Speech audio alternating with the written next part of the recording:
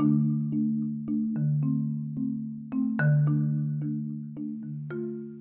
mai, haere mai, and welcome to the Seed Pod, a podcast where we explore the wonders of nature and the connections that bring us closer to the earth.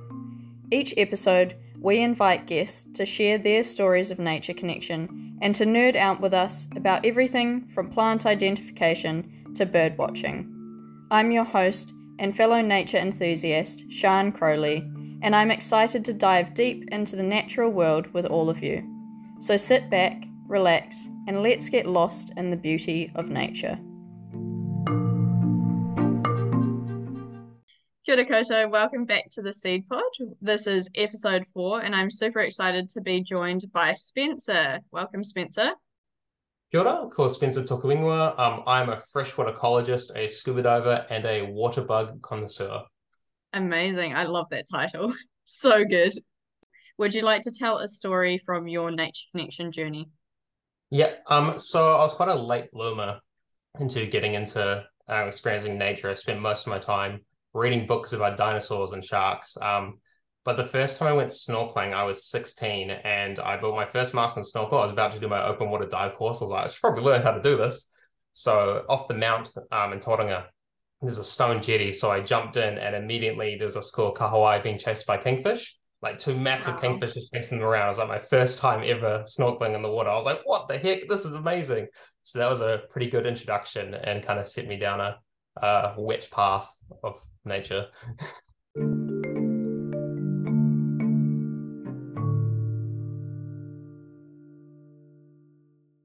So your journey started in the water and it's continued all the way through in many different ways as well.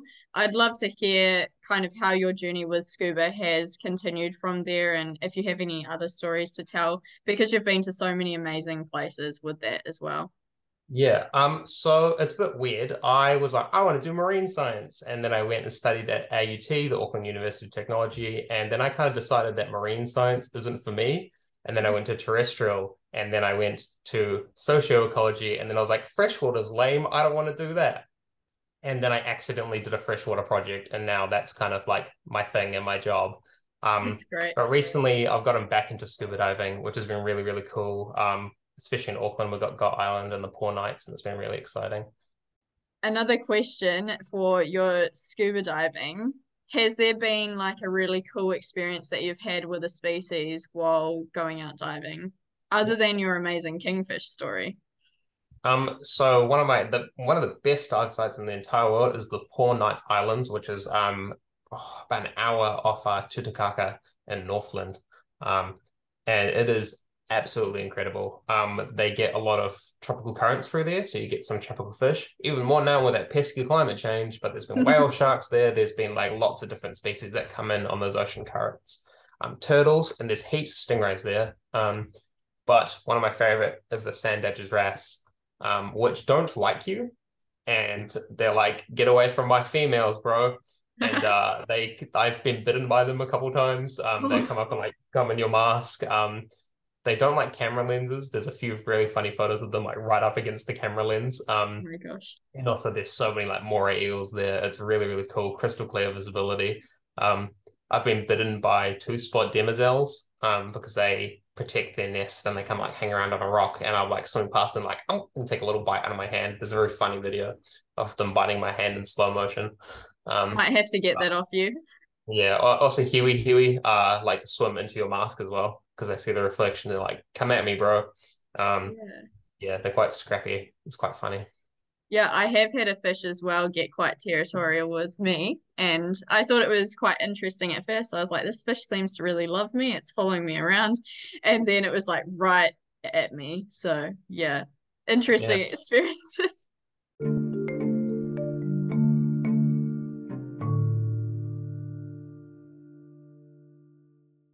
Do you want to talk a little bit about your work?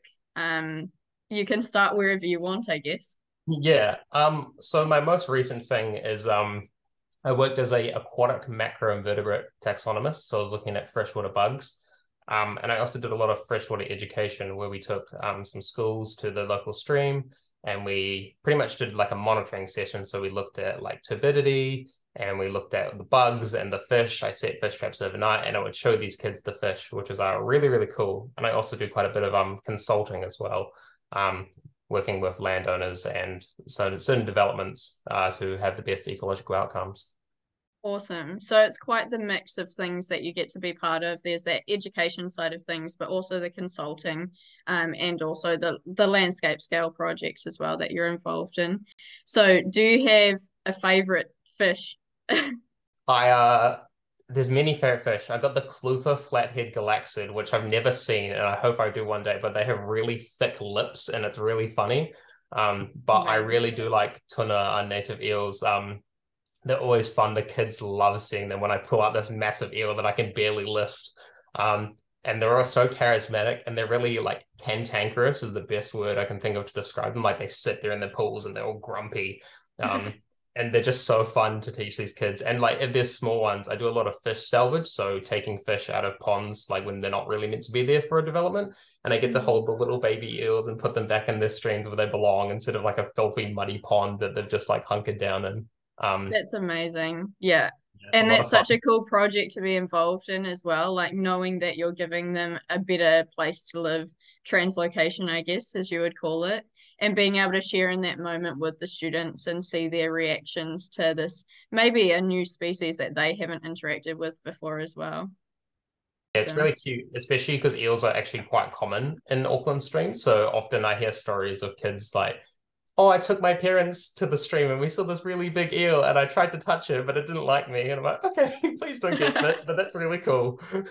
I love that. It's that connection that's going beyond the sessions that you're running, and you know that that care and that spark of curiosity is obviously being shared with their friends and whānau, which is exactly what we want.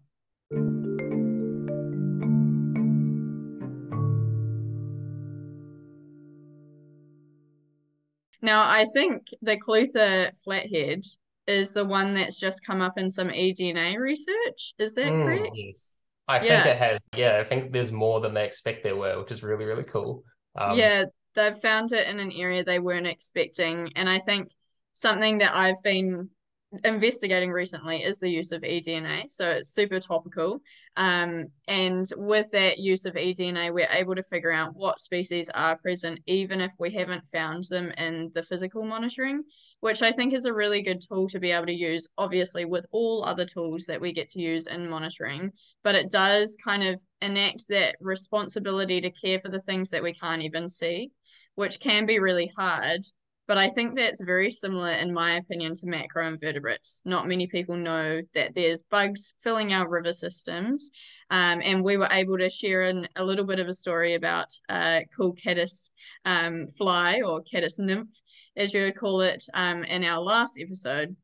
So if you'd like to talk about some of those surveys, maybe what that looks like, and how you share that education with other people as well.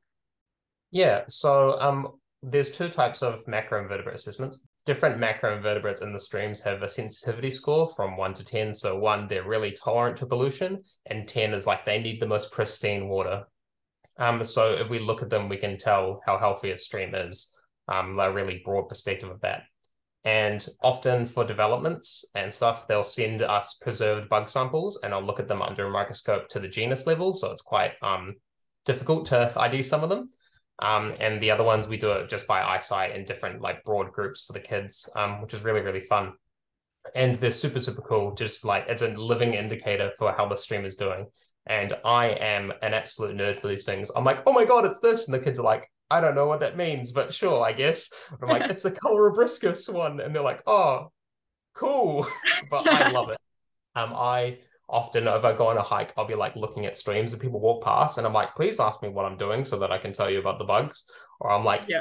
looking under every rock, and I'm like, what do we have in store today, team? And I look at all the bugs. I love them with all my heart and soul.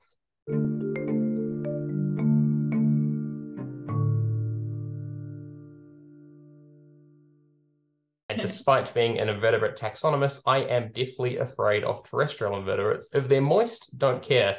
If they're on the land, I like them, but from like, I have a restraining order on them. Wetters are cool, but from like 5 meters away, they can stay over there. I will freeze if I see a wetter. I'm getting better, but they scare me. Cockroaches? Nah. Spiders? No way, Jose. Not for me. That's so interesting because obviously they are very similar in so many different ways. But is there a reason? Like, do you think there's anything that kind of spurred on this fear for the terrestrial bugs? Yeah, I think the reason I like aquatic invertebrates is because I'm really familiar with them and they Yeah. behave very interestingly. They just wriggle around. But with Yeah. like a spider, I have no clue what that thing's going to do. And I love my some pattern recognition. And if I can't tell what they're going to do, it's quite frightening. So if I understood them better and I could like predict their movements, I'd probably like them. But I'm too afraid to find out. Fair enough. And that's so interesting. Again, like it connects into a story that I was telling last time with how understanding those creatures that you're interacting with in your environment actually helps a lot of different things. Like, firstly, being able to identify what species you're working with helps you figure out where they live and what their behaviors are. And then that helps you if you're wanting to find said species, knowing how they interact will help you kind of know what to look for as well and know what signs are around for that species. But I guess it goes the same way for fear is if you don't know the thing that you're interacting with or is coming into your space, then yeah, it can definitely have that sense of fear because you don't know what you're working with.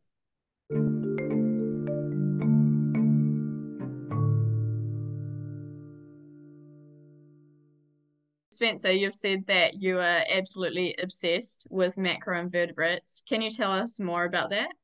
Yeah, so I am a person who has ADHD, which means that I like to have quite big obsessions. And I think that conservation is the absolute best career choice for someone with ADHD because I can put my entire passion into these things. When I work with other people and I'm like, I know the bugs, I know where they live, I know about them, I dream of them.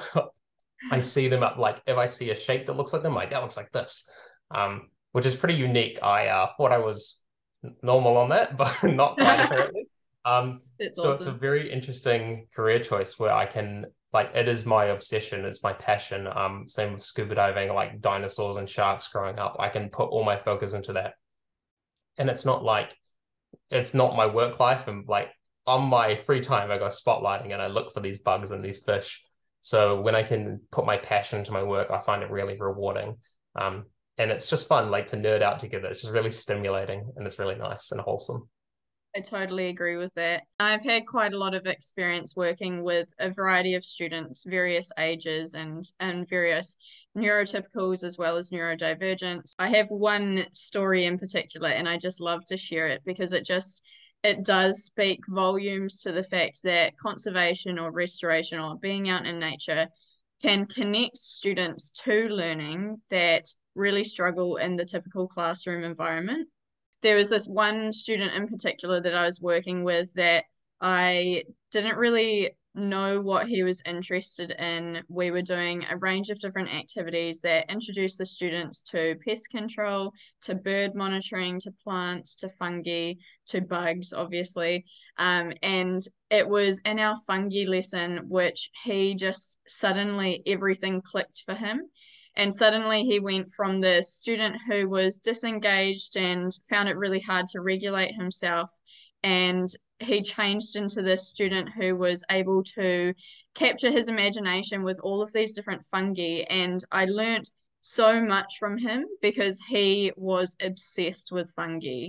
And from that moment onwards, I learned to be able to include those passions from all of the different students that I worked with into the lessons so that they were able to have that moment that where they shone and they were able to be the teachers and I was able to learn alongside the other students. And I just think those moments are so special. And I totally agree that being able to see the world through different eyes is not in any way, shape, or form a disadvantage. I think it's a really important ability to have.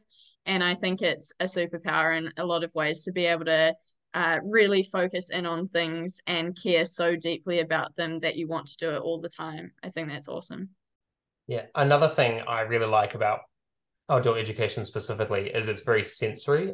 You can touch the ground, you can touch the water, you can like touch the fish and the bugs, and you can smell everything. You can feel like the humidity in the air. It's so sensory, and that Mm. really engages a lot of people. Like me, when I was growing up, I really struggled sitting in a classroom. I'd get really agitated and I want to like walk around. But as soon as we went outside and did PE or a field trip, I was like focused all the time.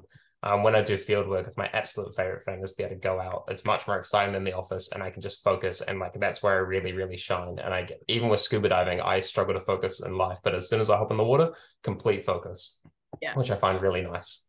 And I totally have quite a deep connection to this because I'm actually on my own journey to getting a diagnosis for ADHD, I believe. So it's been a very interesting learning journey for me as well, and kind of pinpointing my hyperfocuses. And this seed pod has come out of one of them because I am obsessed with nature connection and being able to access that for a whole bunch of people. And podcasting is one thing that I actually learnt by teaching it essentially. So I work in collaboration with a lot of different organizations, and one of them has a lot of technology in which they are able to use to share and connect students to lots of different ideas. And it was a connection between podcasting technology and speaking up or taking action. And I just saw that as such an incredible way to get those stories out there, as well as connecting to lots of guests and being able to learn with them. And it was something that I always struggled with, is getting my words out. And then learning that these students that I was working with at intermediate school were just so confident with their abilities. They just got it done and they didn't second guess themselves. And so that gave me the confidence to just start this and go, why not? Like, what is holding me back? Is there any point in me holding myself back from this thing that I actually find really stimulating and can actually be a really cool thing to do? So I'm really stoked that I've been able to be on this learning journey and identify those hyper focuses and be able to use them to create good in the world as well.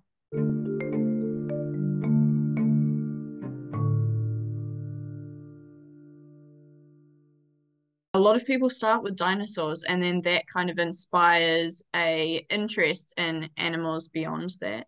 So in Melbourne recently, Angus and I I was on our so jealous. honeymoon. That was so cool.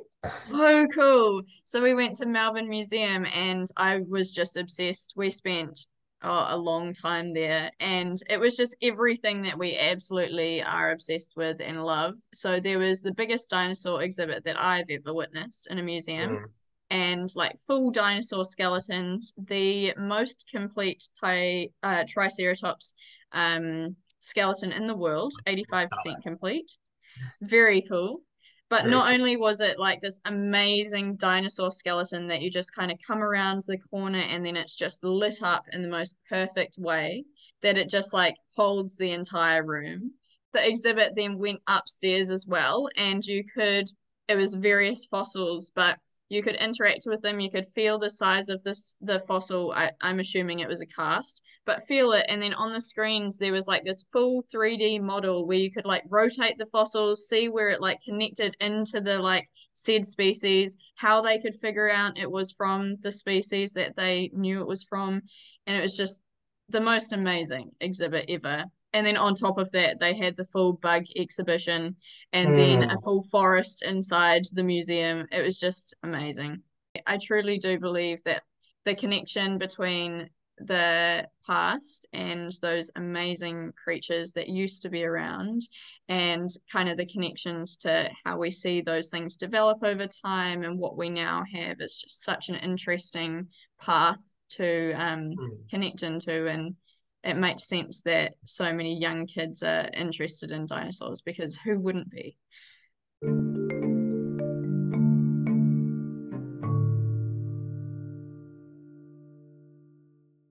I think another really interesting part of that is a science, I guess we call it, called paleoart, which Yeah. is the reconstruction of prehistoric animals based on their fossils.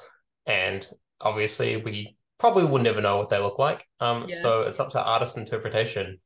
And it's Yeah. really interesting seeing um, what a lot of people can come up with. There's a set of artwork by one of my favorite artists, C.M. Kozeman, and he drew modern like extant animals that with as if we were drawing them like dinosaurs. So they're like really skeletal, like it's called skin wrapping, which is when you just like draw skin over the bone instead of like having the muscles that modern day animals, well, live animals, we know that they have. Um, Yeah. that's a really popular series of artwork. It's really interesting, especially with like colors and stuff and like behavior. We have to project that. There's a wonderful documentary series called Prehistoric Planet on Apple TV. They just released the second season. And it's a lot of what's the word, hypothetical behavior. And you've got like inflatable sacks on their neck, or you've got like there's a dinosaur called Carnotaurus and it has really stubby arms, and they had like patterns on its chest, so it would like display its arms out and look and try and attract mates like the way that peacocks do. So it's So really interesting, interesting. that kind of behavior that we can just like we will never know, but it's not entirely impossible. Yeah, for sure. And I guess that's the same as like now knowing that a lot of dinosaurs probably had feathers, Hmm. which I mean, you wouldn't know that from just the skeletal remains that they find in fossils because you don't get to see the whole picture of what that creature was like, the patterns, the colors, all of that. So yeah, it is super interesting thinking about that from an art perspective of how they kind of figure that out, how they reconstruct that. And then I actually saw at the museum they had a model of how things had changed over time as to what they thought dinosaurs looked like. And it was so interesting and how different it was to how we now see those dinosaurs that, you know, I don't know how long it was, like maybe 100 years ago, they would have thought actually it had arms in this place rather than this place, or it had longer arms or shorter arms, and it didn't have something on its head, or it did. Yeah, there's a few cases like that. They found giant claws, and they were like, "It's a massive dinosaur. It's got the biggest claws we've ever seen." Turns out that they were the rib cage of a turtle. And just like because they just look like claws. How are you meant to know? And then you find more of the Yeah, skeleton, and you compare it to modern day animals, and you realize that hey, maybe we were wrong. A yeah. place I really want to visit is the Crystal Palace in London, where they have I don't remember his name, but he made these. He got like commissioned these massive statues of what dinosaurs, and they would say lumbering giant iguanas, Wow. like Iguanodon and Megalosaurus. And we now know that they had a spike on their thumb, which they probably used for self-defense, but they Yeah. have it on their nose, and they're like these big reptiles. And he like made one that you can like climb, and he had like a fantastic dinner there. But they're just like completely incorrect. But it's really interesting to see what Ah. we thought they look like. I feel like that's similar to the dinosaur that they had reconstructed wrong because it was a dinosaur that had claws on the sides as thumbs. Yeah. But yeah, I can't remember the name of it.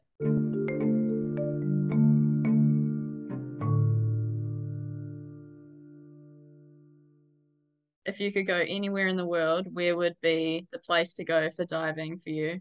Um, the Komodo Islands are pretty cool. I have some really weird, like, I want to do ice diving, like Ooh. underneath an ice shelf, which is like freaky and it's going to be so cold, but I really want to do that.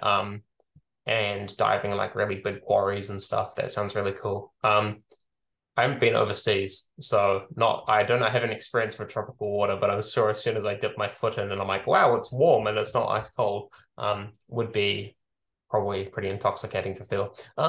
Yeah, for sure. Cold water is a huge barrier, like being in the water for long enough that you get to experience the really cool deep areas, but also like being able to look after yourself and make sure that you don't get too cold in the process of being out there. So yeah, it's pretty cool to think about the experiences that people have been able to have in the water that a lot of people don't get to experience. A lot of people haven't seen under the water, and so it's really hard to care about those environments and the things that live there. I'm more comfortable in the water than I am on land. I it's like a different world for me. So bringing people who haven't been in the water before, I'm like, it's okay. Trust me, I got this. I've been That's doing this for awesome. many, many years. I have spent many hours in the water. You will be great. And showing them that and being able to point out techniques. Because I also like I went into that journey quite late in my life. I only snorkeled when I was 16. So being able to share that experience from a person who I just didn't swim like as a kid. I didn't do that much swimming, but now I am swimming quite a lot. So Yeah, that's awesome. Amazing. Well, thank you so much for joining me on this episode of the Seed Pod. It's been amazing hearing about your nature connection journey, and it's exciting that you've had so many cool experiences with lots of different species and lots of different environments as well. Thank you for having me. No worries.